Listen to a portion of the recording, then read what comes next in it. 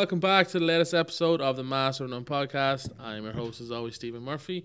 You're joining us here on a Tuesday night in Galway. Pretty dismal day, but it's just rugby to be talked about. So we're here.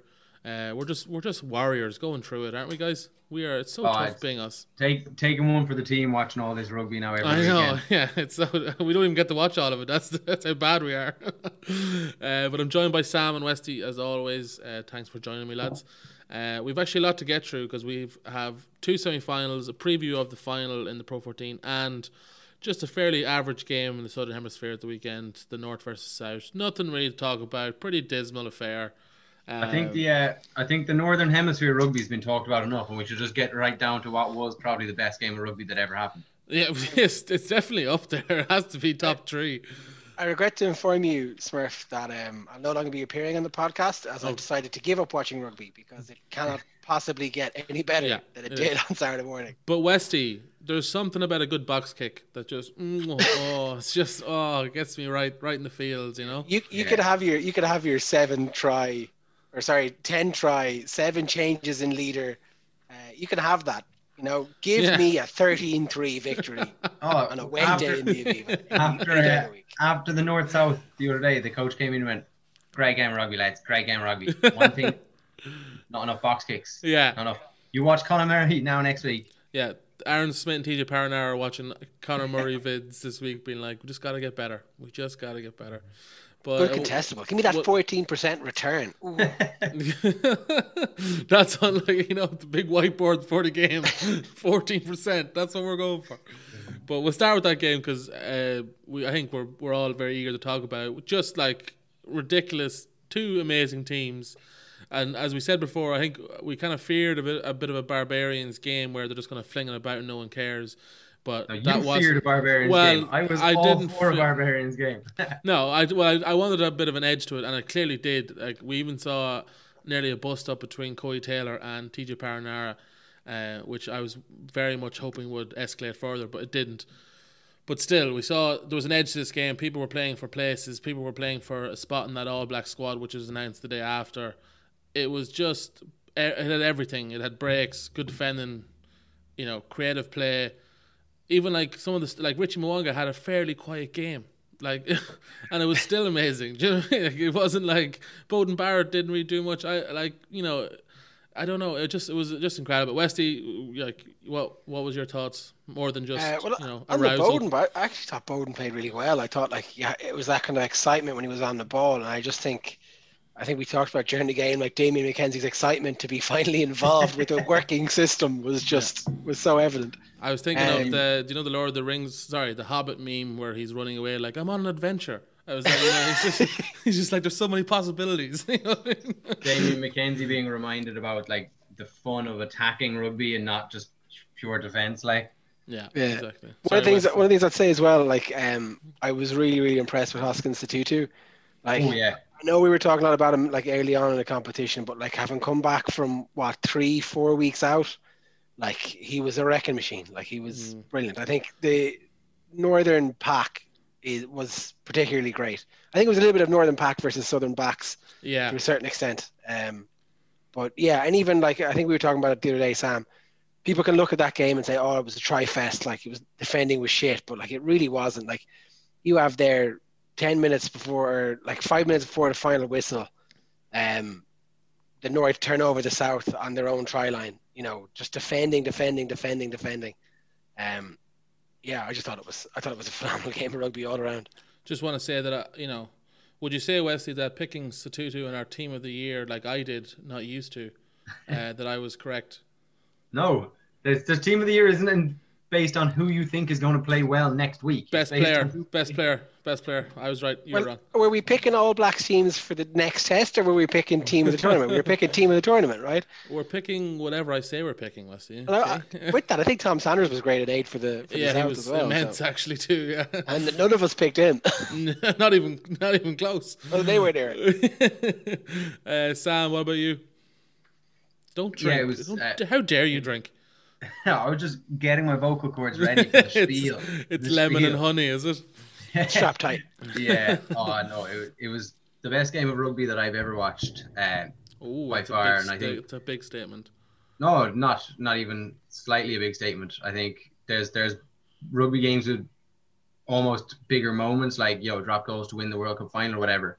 But then this had crossfield kick, jumping, take it out of the air, OBJ style to win it. So like it had everything. I think the leader changed hands 7 times throughout the game, which is brilliant for the spectator to watch. I think I saw one person try and suggest, and this must be a Munster fan because but he tried to suggest that the defending was shit and that the defending in the Southern Hemisphere was shit. And I was like, bad or good attacking rugby doesn't always equal bad defending. Like if you have open, expansive rugby, it doesn't mean that the defending is bad. It just means that they're like 2 teams of 15 of the best players in the world running unbelievable lines and offloading when they can. And like, it was so nice to watch. I was impressed. It was great to see Mackenzie with a big smile on his face playing kind of back to his free flowing self. I thought Ardie Savea and Tutu were both brilliant. I thought, Mo'unga was quiet, but I thought it was nice to see Bowden playing at 10 and kind of dictating a little bit. I was upset that we didn't get to see Umaga Jensen in that back line a little bit longer, like before they started kind of making all the changes. I was hoping they bring him on earlier for Leonard Brown, but you can't have everything, I guess. And then Will Jordan just to win it was a great piece of rugby. I know it was on the advantage, so people will always caveat it with like, oh, well, they had advantage, but they had advantages. The execution was flawless. Doesn't matter if it's advantage or not. Like it was such good vision by the out half, or by who I think it was it who kicked it? Josh Ioane. Was it? Yeah, it was Ioane who kicked it. So it was great vision by that.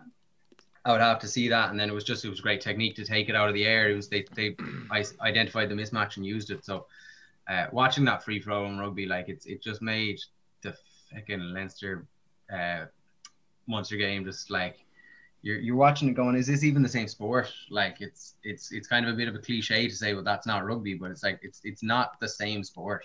They're played at 2 different intensity levels, 2 different skill sets.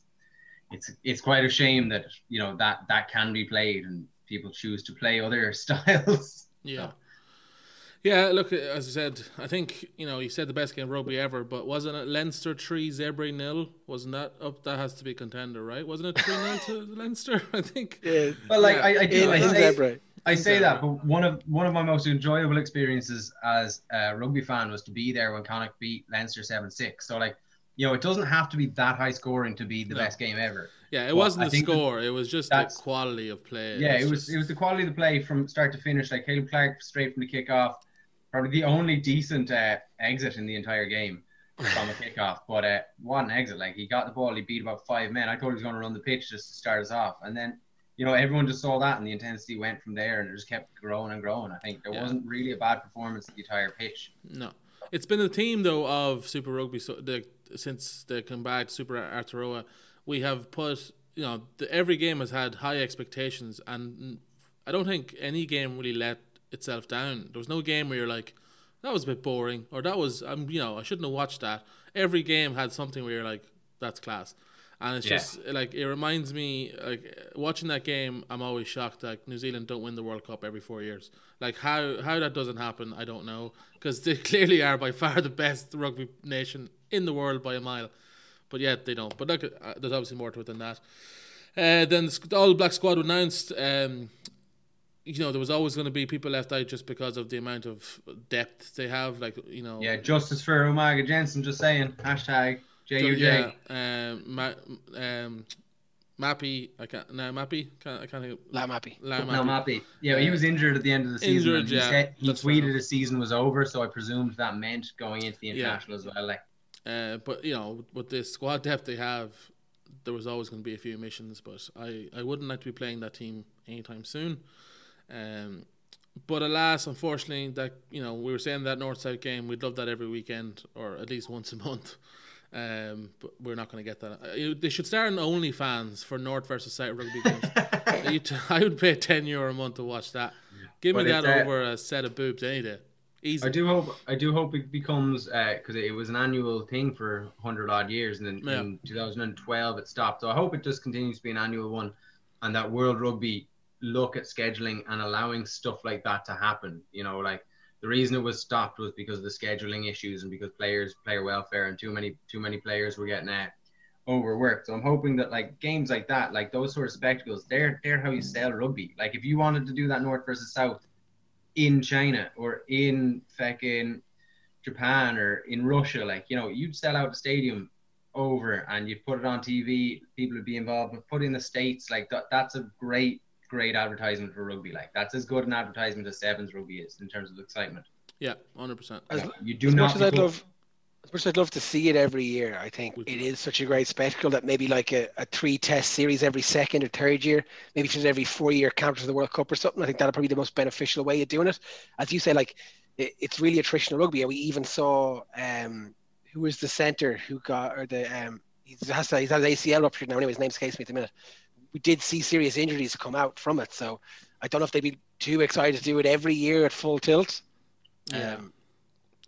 Yeah, I know what you mean. Yeah, and it kind of if it was very often, it kind of would lose its sort of how special it is as well. But anyway, we'll leave the Southern Hemisphere to go to the joyous Northern Hemisphere.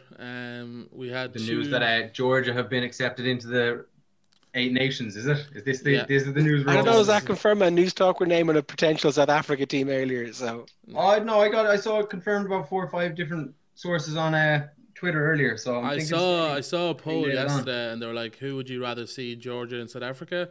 And it was like 98% said Georgia. It was like nobody wants South Africa in this, which is incredible when you think about it. World champions, but world champions.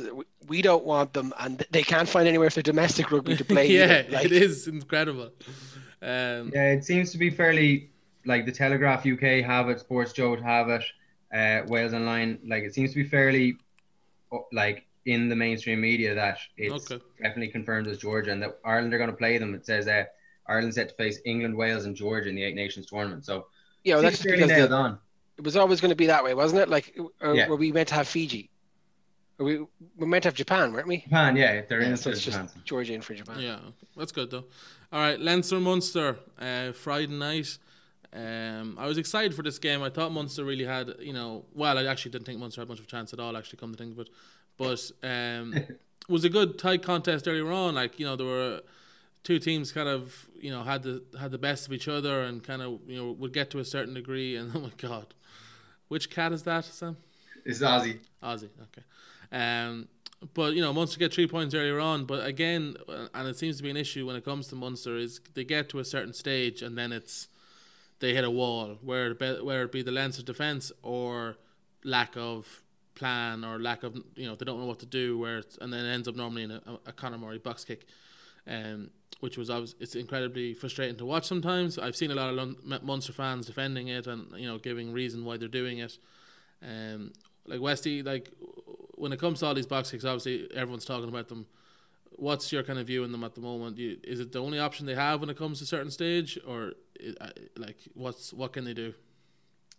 See, I mean, what confuses me is I really don't think it is the only option they have. Now, like, it's worth mentioning, I think they only actually box kicked one more time than Leinster. But at the same time, like, Leinster were kind of happy to let Munster play and see what they could do. They were kind of just happy to sit back and absorb for a while, which, I mean, they did so well. I think earlier in the season, like, a lot of people are bringing up the Racing game. Like, we saw lovely expansive rugby from Munster. We've seen it throughout the league all year. And even, 2 weeks ago, playing Leinster in the Aviva, all of their tries were scored from going wide. 2 of those tries came from going very quickly to Keith Earls and Andrew Conway, the last 2 tries. So I don't understand why the shift was for this game plan now to put high balls, contestables in. Like, part of me thinks that their game plan was to try and keep the scoreboard ticking over, to get within penalty range, force a penalty, get into space maybe for a drop goal, take the 3 points and build a lead that way. I just don't think we're ever going to beat Leinster by... Yeah. Well, yeah, first off. But you're not going to beat Leinster by doing anything other than playing at 100% tilt for 100% of the time. Like, it's not... I think it's a mental block just with Leinster. Even Jerry Toyney said, I was reading an article today, and maybe. I said, like, said in the Irish Times, said, like, apparently in the warm-up, Munster were doing, like, really to... Like, I guess I read some mad statistics as well that apparently the back three only got, like, 5 or 6 passes the whole time. Like, yeah, I think Earls touched the ball, like, 3 times or something. But I think like you're making a great point, Westy, whereby like they're capable of playing expansive rugby. But I think it's not the issue with them isn't that they're capable or incapable of playing expansive rugby. It's when the expansive rugby is nullified, their revert to type plan B is that box kick, and that's the issue I'd have. And I think that's what happened against Leinster. Was like instantly it didn't work. So instead of trying and persevering or trying something new or having a kind of backup plan, it's straight back to what they know and what like the old tried and tested. And Leinster can goad that out of them. Any team playing Ireland or any team playing Munster for the last 5 or 6 years, all they've done in training for the week leading up to it is defend tight, and then drop into how to receive your box kick or how to defend against a box kick, because it's just so telegraphed. It's like if Ireland or if Munster are under pressure like that, that's what they do. They don't have a plan B that allows them anything else. Like you look at Leinster the last few weeks, they've had chips over the top and they've had grubbers through, or they've had back miss moves. Ulster all season, like Cooney has been kicking from the back of a ruck, but there have been low trajectory long ones. They've been putting pressure on the back three. They might still be kicking it. They might still be kicking it away, but it's a varied kick. It's changing it up. Like Munster and Ireland for the last 5, 6, even 10 years for Ireland, it's been, if they're in any sort of pressure, it's get someone running up, following up. Like we've had really good kick chasers in the past while, and obviously like Conor Murray can put crazy amount of hang time on these box kicks, but it's trainable now. Like Larmour struggled against it 2-3 weeks ago, the first game. Instantly he was able to field them because the whole team decided how they were going to react to it and how they were going to play to it, and then they forced Leinster to do it by defending tight for 2 or 3 phases, and it didn't take that much to make them snap and go back to it. Yeah, I think that another wrinkle to that is that they were trying to target Larmour, but Leinster did a great job. The first few especially, they got so many bodies in the way of Conway, of Earls, that there were uncontested catches for Larmour. Of course, the commentators didn't say that. They were like, great catch from Larmour, and they were praising him. It's like, if he's not catching them, what hope do we have completely? But I think that was a possible wrinkle to it too. They're like, let's try him early and challenge him. But yeah, but that's uninventive coaching. If you're a Leinster coach and you've read any newspaper or been on Twitter at all for the last 2 weeks, the first thing you would go is protect Larmour. Like that's all anyone's talked about the last 2 weeks, is that was the only weak point to their game against Munster the first time. Like, and that's exactly what it is. And it's uninventive coaching. If you've decided as Munster that Leinster aren't going to be on the training pitch working out how to protect Larmour in those situations and bring him into the game better, like that's the first thing I would do if I was the Leinster coach. And I had seen what had happened the first week, 2 weeks ago. You had a trial run of this game and you went, the only part we struggled on was Larmour. So either we replace him with Rob Kearney, who's safer, or we train it and the entire squad gets behind managing the situations and allowing them to do it. So like that is like, for a team like Munster that have paid serious money for unbelievable international coaches to come in as backs coaches and forwards coaches, like not just international coaches coming in to be head coaches. They have a hugely experienced coaching setup, and the best they could come up with was keep doing what caused them trouble 2 weeks ago. Like that's not inventive coaching. That's not thinking outside the box. That's not playing to your strengths. Like how much money have they paid to get Damien Diolande in there, and they've not used them, and they've not used Keith Earls and Andrew Conway, who are arguably in line, might be in with shot of starting for the Lions. It's ridiculous.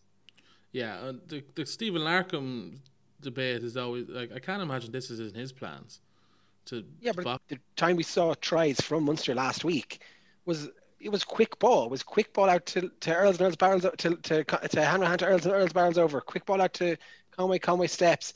But instead, Munster were trying to outmuscle Leinster. I mean, they're almost trying to play a kind of a stereotypical South African game where you hit up, and like Munster, you're not going to beat Leinster. Leinster were perfectly capable of that because they've one of the best packs in the world. I read another statistic. I'm full of statistics today. James Lowe ran more than got more meters gained than the entire Munster pack combined. Like, I think it's a serious fault in game plan. Yeah, and we're criticizing Munster here, but another point is on the 64th minute mark, I can't remember exactly what the minute was, there were 10-3 down, and there's a few occasions in this game where Munster had a lot of momentum, potentially going for them, and they made silly mistakes. There was one in the first half where they stole a line out in Leinster territory, and then they knocked it on 2 phases later, which again kills all momentum and transfers it back to Leinster. And then, of course, we have to talk about the 2 JJ Hanratty penalties. First one, I will argue, fair enough, still should be for the golden boot winner of the Pro 14, we expect him to kick the first one, and it's definitely the second one. I'd expect myself to make the second one. This, again, we talked about this with JJ, and we're not picking on JJ. I don't want people to think we are. But there has been a few moments in his career where, Munster fans need him to step up to the plate, and he hasn't delivered. You slot those 2 penalties, it's 10 points to 9, Munster have all the momentum. You never know what's going to happen. Do you know what I mean? He misses the first one, and Sexton goes up and kicks, arguably much more difficult one on the right-hand side of the pitch, and again just kills all of kind of Munster's potential threats there. And look, we've spoken about it before, but I don't know, JJ just doesn't seem to be the main man that Munster need. He seems to be, obviously, as we said before, very capable halfback, but when the lights shine the brightest, I don't know if he's the man to lead them. But Westy, I don't know, what do you think? Yeah, I think as a player, and again, okay, maybe not so much in the game just gone, but 2 weeks ago I thought his game management, I thought on the ball he was very good. I thought his decision making was very strong. And look, again, 2 weeks ago he misses the conversion from a touchline, and you think, right, look, that's a tough kick. It's a tough situation. Yeah, it's not very promising, but it probably doesn't mean that much. But then here we are 2 weeks later, and yeah, I think as I think Munster's game plan was to accrue points. Just keep the clock ticking over, keep the scoreboard ticking over, and that game plan is never going to work with an out half who, I think, contrary to what we saw from Ian Madigan, JJ's just not a big moments player or a pressure kicks player. We should say. I mean, I do think during the game he had great moments, but from the kicking perspective, probably not. Yeah, I just want to say I don't think he's a bad player. I think he's a very capable player. It's just when kicks like that, he's proven now that time and time again. I don't think he has. There were times of great game management from him as well. I think, and it's more than just him now. But the last 10 minutes of the first half, Munster put in a monster defensive shift, and they forced Leinster to take the penalty at 40 minutes. I thought 10-3 at half time. I was like, second half's going to be great. I was like Munster are going to win the change now with all the confidence in the world. And I think that's the difference. Johnny Sexton carries that confidence into his channel coming back out of the changing room, whereas maybe Hanrahan doesn't. Maybe that's another part of his play where Hanrahan isn't a kind of big moments player. Sorry, Sam, you're going to say something. No, I think he's a great player, but I don't think I think he's a very able deputy. It's like I said last week, I don't think that Munster even have faith in him to be there as a long-term starting out half. They have Carberry, and Carberry's injured, and that's unfortunate, but they let go of him years ago when he went off to England to try and get a bit of experience because they didn't trust him, running Keatley, and then they brought in Blainthal when he was back. They don't trust him to be that starting out half, and if they have him, the idea of him as being a deputy, that means that they don't plan on using him for as long as a couple of months. It's just a month maybe here or a week there, that sort of thing. So it's the consistency that's probably the part that's lacking. It's not the ability. They trust him for a little bit of time, but not to play over a prolonged period of time. So I think that, when push comes to shove in games like that, he can kick as many as he wants throughout the regular season. It's, you need to be slotting them in semi-finals. That's just the difference between a starting out half and, a good deputy. He has the ability, but he's not doing it consistently. When it matters, he's not cool as ice. Then you can't trust him. That's it. There's no doubt in his ability, but if you can't trust him, you can't trust him. Your out half needs to be cool as fucking ice. It's the only way to be. I even put in, when he was lining up that first penalty, I think I put into the WhatsApp we have of let's see now, JJ, and then he ends up even I expected him to make that first one, and it wasn't even close. It was a good 15 yards wide, and it kills all your, as a Munster player, I'm sure it just kills your momentum, it kills your hope. I think a lot of it as well is, I don't know, do we think Munster have, I said before the US did, but is there a mental block when it comes to Leinster? You said before, Westy, we've seen them play amazing rugby against other teams, but it just doesn't seem to happen against Leinster. And Leinster they were very good this game, but they weren't, sometimes the Leinster are just so much better than everyone else on the pitch, it's ridiculous. But they weren't that this weekend. They know how to win games, and they know how to win games very well. They always seem to do enough, but Munster, again, I've played them twice in 3 weeks and easily, I think, could have won both games. Yeah, I mean, I think, like, first off, on the Leinster point, like, I still think that's Leinster in fourth gear. Like, I think Leinster didn't have to do anything else to win that game. They kind of just knew that to do to win, and they were happy enough to do it. They're kind of happy to let Munster keep trying, but anytime Leinster were in danger, they knew they could get out of it. Is it a mental block? I don't know. I do think winning is a habit, and I think, like, look, not to get too down in the dumps, like, semi-final is great achievement for any club, you know. But when you've been in, what was the statistic? They've been in something like nine semi-finals across the two competitions in the last 5 or 6 years. I think it's starting to become a bit of a ceiling. It's like Ireland beating the All Blacks, you know. It's like it becomes a bit of a thing. It has kind of a name now, and I think Munster are trying to downplay it, but like, oh no, it's not, because the more you give it a name and the more you give prowess to it, maybe the more that doubt does creep into the mind of a player. Like, I do think there are a couple of times Ireland lost the All Blacks, particularly that was it 2014 or 2013 in the Aviva Stadium. We lost to them because we were used to losing to them. You know, they turned the ball over on their own trial and got the whole pitch down. You know, so I think we don't talk about that game on this podcast. Oh, sorry. What was my point? Yeah, I do think that there is a bit of that doubt does creep in, that does take hold a little bit. And I think they really think by bringing in kind of RG Snyman and Damon de Lende, that fresh blood can help them kind of break through that ceiling in a way. Yeah, rumour has it RG Snyman has an unbelievable box kick. So yeah, imagine. Apparently, though, his surgery went very well today, so he's on the road to recovery, which is great. That's for great. Munster. But yeah, look, we'll leave it at that game there, because obviously we could talk about that for a while. But Saturday then, Ulster versus Edinburgh, also with an amazing comeback win. I didn't get to see this live, but I got to see extended highlights, which is great. So I have found extended highlights. It's just from some random YouTuber. So credit to him for uploading 20-minute highlight packages. I watched the proper Pro 14 one. I told you this, Sam. They showed they showed the try in the first half, and then it cuts to the 45th minute in the second half. And it's like nothing else happened in the first half. It's not anything. I know the score at halftime was 5-0, but surely someone had some chances. I watched, from the highlights I've seen though, apart from like a 10-15 minute period in around the 20-minute mark in the first half, Edinburgh dominated this game up until around the 65th minute. Also did incredibly well and showed amazing mental resolve to get back in this game.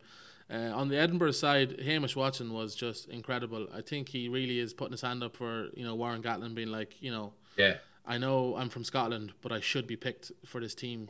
If you can look past the Scottish flag, he's just an incredible player. But are we looking at this as, did Edinburgh choke job this, or was it just an incredible comeback from Ulster? Sam, what did you see much of this? I watched it this morning or this afternoon when I got back from work. It's beauty of being a teacher now. You get home at 3:00. But no, I don't think it was either, to be honest. I think it was good play by Munster, or good play by Ulster, and unlucky on Edinburgh. I don't think it was a choke job really. I think it was just a good game of rugby. A bit slow kind of to start. Edinburgh were very impressive. Been impressed with them all season.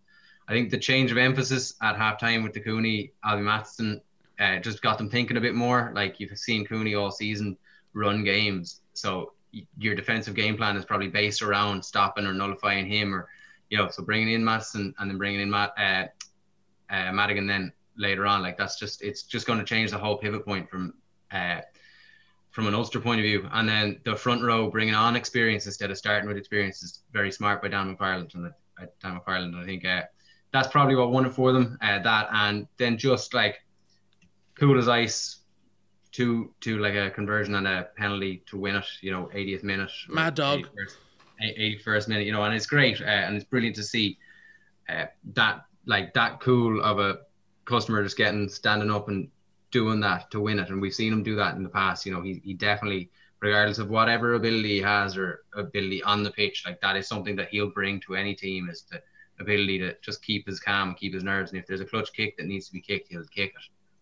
So it was brilliant, and it was a great game. It was great. I love a comeback. That's what makes these things interesting. If that game finished that scoreline, but it hadn't been a comeback, it had just been a routine win, it would have been a grand game of rugby. But the fact that it was the comeback and the win and the last second and all those things, that's what makes it a bit more romantic and a bit more kind of enjoyable. And it's going to hopefully set them up with a good positive feeling going into next week. If it had just been a routine sort of win, you don't know how they'd be set. They'd be looking at Leinster going, oh, Jesus, Leinster class. But now the fact that they've come back, they've come out kind of back from the dead with that one, might stir the mentality, might stir everyone's optimism, and just kind of you're riding high on a wave and hopefully catch Leinster a bit off guard next season or next week. You know, just Leinster, we have one eye on Saracens. So, and I know that means nothing when half their eyes can be on the pitch and the other half their eyes are international sitting on the sideline. So, but no, it was a good game of rugby, and I'm very impressed, and I'm really happy for Ulster. I'd love to see them do it now next week. Yeah, Westy, did you get to see this game, or was it highlights? Yeah, no, I caught the game a bit late. I was in a pub with Sam, and he blocked the TV the first time it was on, so I couldn't see it. Massive head. No, I thought it was. I don't really think it's a case of, to go to your previous point, of Edinburgh choking, but I definitely think it was them not being clinical enough. And maybe just comes down to the team itself not being used to knockout rugby. I think when you watch that first half, as you say, there was kind of maybe 10 minutes of Ulster kind of being heavily involved, but you do wonder how Edinburgh weren't further ahead. You know, they kind of just didn't take any opportunities that were given to them, or that they created for themselves, I should say. And yeah, I think it was just great resolve from Ulster in the second half. I think not that Cooney was playing necessarily bad, but the injection of life of Valby kind of changed things up. But I thought Burns played very well. Rob Little obviously played very well. I think, as Sam said, the big heavies kind of coming on, Treadwell coming on, was really impressive from Ulster. And I think, although Madigan might not look it, he's an old head on that team. It's the old Westy techno remix there, are we? You know, people. Westy, do you want to repeat that last point there, because you were doing a robot voice? Oh, sorry. Madigan. Point, yeah. Yeah, I don't think Madigan will like it, but he's essentially kind of like the old head on the team now. You kind of bring him on to close out a game and to kind of take those points. Maybe the way we hope to see Dan Carter come on for 10 minutes for the Blues. Yeah. But what a fantastic situation for Ulster to be in, where you have, you know, you're starting with Billy Burns and John Cooney to bring on Albie Matchison and Madigan. You know, I feel like you're not really losing much there by substituting. Do you know what I mean? Like, that is a great position to be in, and one, you know, realistically only Leinster can say that really when they switch out their halfbacks. Yeah, like if you look at that compared to exactly what we're talking about with the Hanrahan situation, like, you know, Carberry's injured and Hanrahan comes in, and obviously Hanrahan's a good player, but people just don't trust him for that prolonged period of time. Whereas if Burns gets injured, Madigan comes in, like, at least at the moment there's a positivity around him. You know, like, we have to still wait and see really, you know, how much effect the lack of playing time at Bristol for the last year or so of his time there, and, you know, it didn't work out for him at Bordeaux. So, like, in the long run we'll see, but at the moment the positive nature, the positive atmosphere is there. And if there was an issue with Burns to come the start of the season in a month's time and Madigan is starting, everyone will be happy out. Whereas I think Carberry's injury, people are asking questions about the quality and the depth there at Munster. So it's very chalk and cheese with those two, like.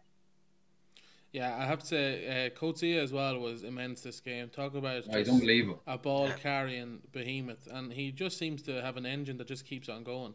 Like the highlight package I saw, he was always hands up, ball. I want this ball. Let's go. Made a couple of yards. He's just incredible.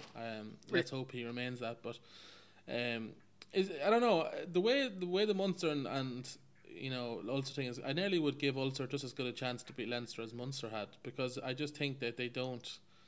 I don't know. I don't feel like it's not fear about Munster, but it's definitely a mental block thing. Something's going on. I don't think Ulster nearly have that as much. Just probably not haven't played them as much. But I think they get that kind of no lose situation sort of thing a bit more. Yeah. Like if it was Munster playing them in the final, it would be grudge match, you know, tradition versus new money and all that. Whereas I think with Ulster, it's like, you know, played class rugby all season. Great that they got here. Let's reward it. Let's have a bit of fun. Almost the way Connacht were in the 2016 final, where it was like, we've gotten this far. Let's just go out and have a go. Like, I think that will definitely stand to Ulster next week. Yeah, Westy, what do you think? Do you think Ulster have any chance? Yeah, like I agree. I think was it the quarter final last year Leinster played Ulster, and it was a 21-18 or something. It was a very close affair. I think they've kind of had closer run-ins with Leinster in the last couple of years than maybe Munster had. I also think anybody can win. It's a one-off game of rugby. Anybody can win. Japan can beat the Springboks in a one-off game of rugby. Connacht can beat Leinster in a one-off game of rugby. Ireland can beat the All Blacks. A Uruguay can beat Fiji. Like, these things aren't rare in them happening, and it's a much more. I think it's a much more achievable goal for Ulster to just have to. It's all about mindset for them this week. I think if they go into it with like, right lads, we're the underdog, we can do it. Like, we can win. And they kind of get their heads right and their fight right, then I think there's nothing to stop them winning. As Sam rightly said, Leinster will have one eye on Saracens. It'll be interesting to see what kind of team Leinster put out to begin with. I know Ulster want to do well on the European front as well, but I think they'll be focused on silverware. Yeah. They haven't got any silverware in a very long time, so they'll be hungry for it. Yeah, they'd be extremely silly to give two shits about the game the following week. This is their biggest game now in the last couple of years, and they need to really step it up. Like, so, it's there. Like, Leinster, what are they like? Are they still pushing for the drive for 5 or however many poxy stars they have on their crest this stage? So, like, that's on their mind. That's on Sexton's mind. That's on all their minds. Whereas, like, with Ulster, it's like this is happy days. This is final rugby. This is get your chance for a big shiny thing at the end of it. So might as well go out for it. Like, it is a bit scary that Leinster can probably rest some players for a final, and yeah, do you know what I mean? Still very much be favourites. But so Wesley, give us your actual final prediction, then we'll do some final predictions. My heart says Ulster. After everything you just said about Ulster having a chance, what's your prediction? I think they have a great chance. I still think Leinster are the better team, and it's in the Aviva. It's essentially, you can say it's neutral. It's not a neutral venue. Those lads are sleeping in their beds the night before. I'm gonna say Ulster, but I really hope I'm wrong, and I genuinely think it is a great opportunity for Ulster to win. You hope you're wrong about Ulster winning? No, I said Leinster. I hope I'm wrong. Oh, you said Ulster. Oh, sorry. I meant to say it. I said I think Leinster you were a big Leinster fan. I knew it. Leinster. I'm actually wearing a Leinster jersey now that my camera's off. Thank God. Your face painted blue and everything. All right, Never. Sam. Yeah, I much the same as Westy. Like, I'm going to say Leinster by more than a try. I think that they're just too strong in terms of squad depth. They can play, they could play any one of their 4 out halves and still look fairly decent. I really, really hope I'm wrong. I'd love for Ulster to come out. And I think if Ulster come out and play a carefree game of rugby where, they really just go for it and have a bit of crack and don't get bogged down by the situation, don't get bogged down by the fact they're playing Leinster, and just play their own game, let Cooney kind of run it the way he has done all season. Hopefully we get that Cooney instead of kind of the Cooney the last 2-3 weeks. You might have a chance, and that'd be great, and I'd love to see it happen. But kind of my head says Leinster haven't lost a game since last year's Heineken Cup final. It looks like they could go an entire year without losing one. So, like, someone has to beat them eventually, but I'm not sure. Yeah, I'm gonna go with Ulster because they are my home province. Leinster haven't looked great. Now, that's obviously by their standards. They still, as you said, haven't lost a game, but they just haven't looked up to their normal kind of selves. I think the fact that Ulster, as you said, Sam, have absolutely nothing to lose here. They can go in pretty much stress-free, pressure-free. No one's really expecting them to win. I think that's going to be massive. And as you said, Westy, anything can happen. It's a one game, who knows? So I'll go with Ulster, but yeah, let's be honest. I think we all know realistically who will win, but we'll see. We'll go with that. Dan McFarland's on the phone to Stephen Larkin being like, tell me about this box kick tactic now. How do we get at Leinster? Oh, by the way, just started to touch on that again. Everyone was saying, I've seen Larmour getting much more better reviews. I thought Shane Daly was by far the better. I thought Shane Daly was very good, yeah. In that game. Very, very Daly was totally looked assured in the air. He gave away a silly penalty towards the end, but again, I don't think that was really intentional. But we're not talking about that game anymore. That's great, lads. We're kind of coming towards the end of our, well, not really, I was going to say Northern Hemisphere covered, but the Champions Cup starting up soon, so we'll be back obviously next week to talk the winners of the final, Ulster hopefully, but we'll see, and we'll take it up from there, boys. So as always, thanks for joining me, and we'll see you next week. Talk to you then. Bye.